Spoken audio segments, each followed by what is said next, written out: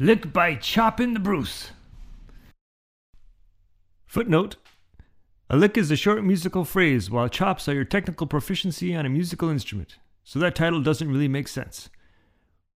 I was feeling a bit out of sorts and needed to figure out where to go and what to do with me life. So for a start, all me friends suggested I go up north. Now, for Canadians, up north has a near mystical connotation. Weekend cottage trips to the Muskokas, camping in Algonquin, paddling up some far-flung river in the middle of nowhere, in general, disconnecting from society and technology and getting in touch with nature.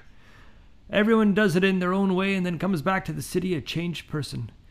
To me, it sounded like a cross between a vacation and a day of slave labor at the bog with a schlan. But desperate times called for desperate measures. I decided to go for a nice leisurely hike in the Bruce Peninsula. Leisurely hike me arse! Me latter opinion was right. It was modern day torture. But there was no turning back, so I spent a week walking and climbing for 10 hours a day along the Bruce Trail from Lion's Head to Tobermory. There was a wall of trees with hidden animals on me left and Georgian Bay on me right, wide as the sea. Any time the trail went along the shore, looking out at that vast turquoise bay reminded me of looking out at the ocean back in Ireland. It was a mix of beautiful scenery and extreme pain. Me feet, shins, knees, shoulders and back were all protesting for my younger self to come back. The blisters on me feet popped, and then new blisters formed on the open wounds. Each night I washed the blood on me feet in the icy clear waters of Georgian Bay, and then I would look up at the stars, as bright as the west of Ireland, sleep in a tent, wake up at daybreak, and hike for another 10 to 12 mostly solitary hours again.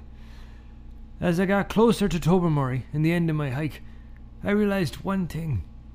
I stank. I found a secluded spot where the Bruce Trail went up a cliff, but a side trail curved down towards the water. I walked along some boulders until I was under the cliff face, nothing in front of me but an expanse of blue. Since I didn't have any swim trunks, I decided to go au natural. I took off my clothes and slipped into the water, cold as the Atlantic. 2 or 3 steps and it was deep enough to swim. The grime and sweat and blood washed off me, and me tight and sore muscles were shocked into a soothing numbness. I did the breaststroke out 15 to 20 meters, the boulders below me as big as a bedroom, and I floated for a few minutes until even me mind was soothingly numb and clear. Then I swam back to shore, and using me hands and feet, climbed across the rocks to where I had left me rucksack with me last set of clean clothes. The final stretch of trail was deserted and quiet all the way to Tobermory, which turned out to be a pretty former fishing village.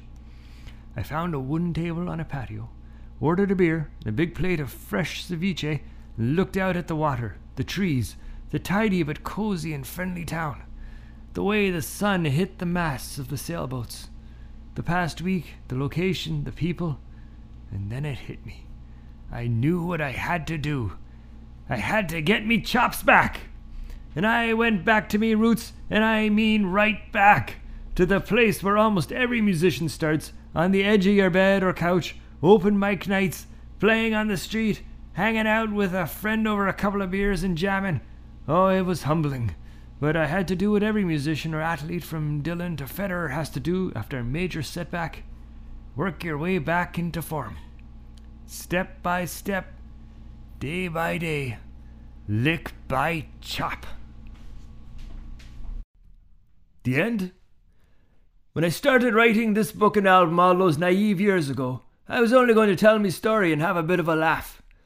If I'm being honest with myself, I was also hoping for some kind of vindication like, "Ha! I won, Bishop Maloney, so who's the Egypt now, Egypt?" But I realize now that there's not much I can do about any of that, and it's best just to move on. Nothing left to do but add me voice to the eternal cosmic orchestra. Footnote: apparently that's a band name Seamus is considering, so it's copyrighted. Personally, I think it's a shite name for a band. So now I mostly play outdoor gigs. Festivals, shows, fundraisers, even farmers markets, and I love it. The blue skies, the sun on me freckled face, the breeze through me still curly red hair. The trees are lush, green and vibrant. Children and sometimes parents dance to the music. I'm given organic food, and on top of that I make a few dollars. I've met loads of good people and made some great friends on the journey.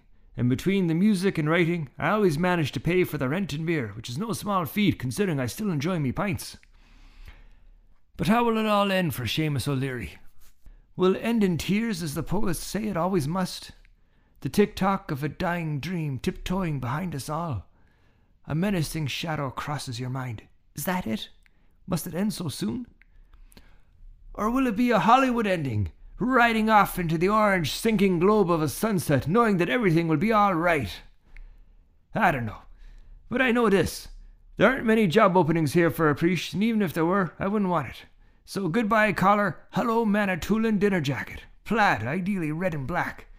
And as for the music, hopefully we can meet and share a laugh together somewhere on the road, at a festival or in a pub. Until then, Seamus O'Leary.